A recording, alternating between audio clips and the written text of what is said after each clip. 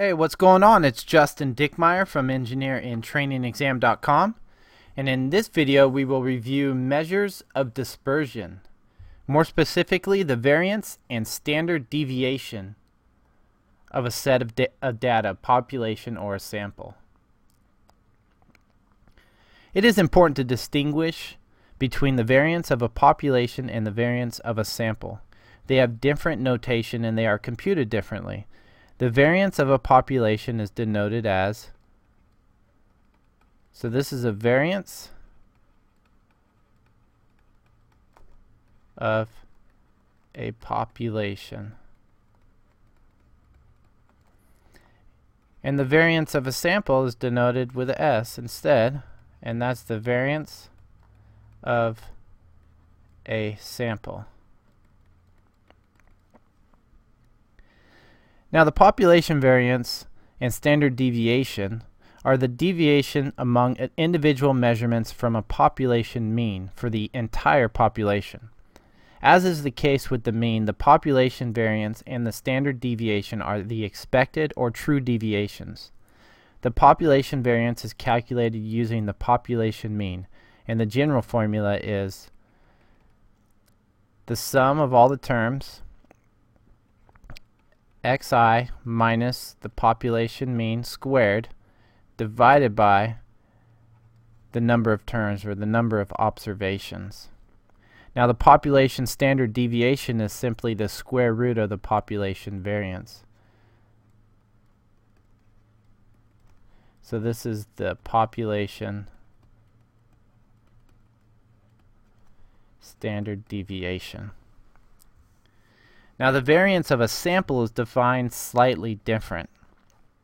The sample variance and standard deviation is how much each individual measurement deviates from the sample mean. The general formula is S squared, the sum of all the terms in the sample, xi minus the sample mean squared divided by the number of terms minus 1. So again, to calculate the sample variance, we first find the errors of all the measurements, that is the difference between each measurement, x, and the sample mean.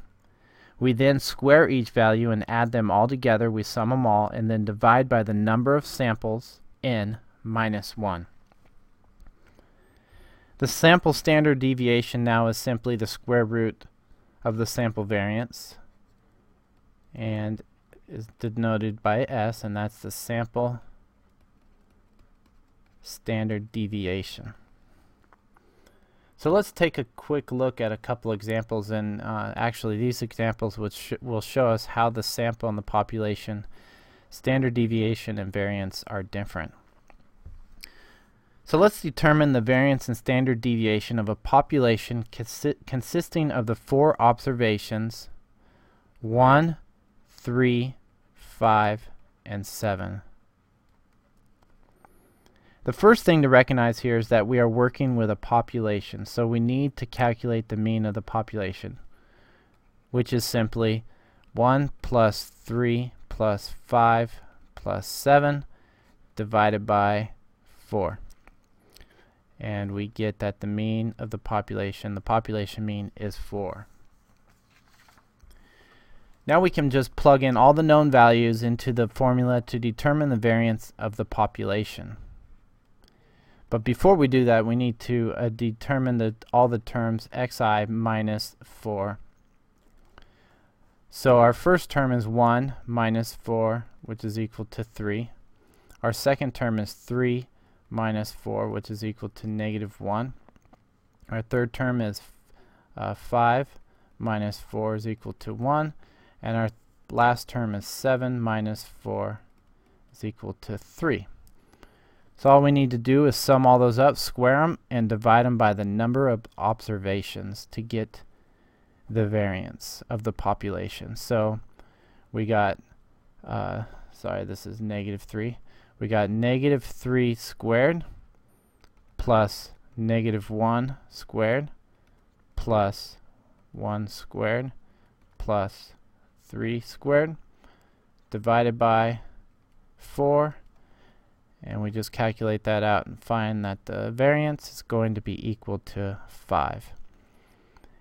And the standard deviation at this, the population standard deviation is simply just the square root of that, which is the square root of 5. So let's just remember that. This is the population variance and standard deviation. Now let's carry on the same example, but say that we choose the same 4 observations out of a population, so they become a sample. It's not the entire population. So we have the same 4 observations, which are 1, 3, 5, and 7. And we want to determine the sample variance and standard deviation of these observations. Now this problem is handled exactly like the last, except that we use the formula for calculating the sample variance, which is once again sum of all the errors of the term squared minus the number of observations minus 1. So let's go ahead and determine all of these values, all the errors. We got xi minus x prime, and the sample mean is going to be the same, 4. We just add up all of our samples and divide by 4. So we got 1 minus 4, 3 minus 4, 5 minus 4, and 7 minus 4. So we find that xi minus x prime squared is equal to 9, 1, 1, 9.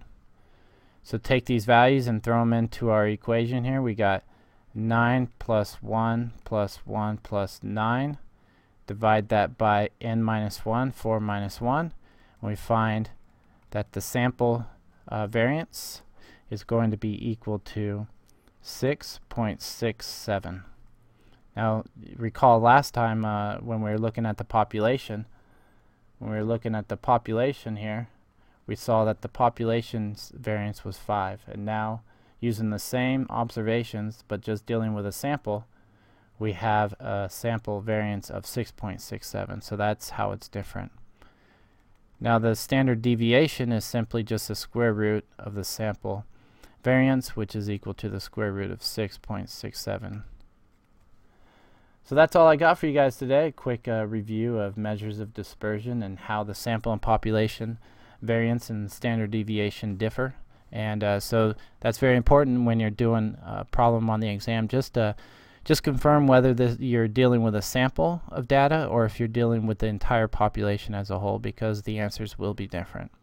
So that's it for now. Head on over to engineeringtrainingexam.com and shoot me some feedback. Let me know how I'm doing on these, if I'm helping out. If you guys have any suggestions or any requests, go ahead and either contact me through the contact form or sign up for my free EIT preparation bootcamp and contact me through that.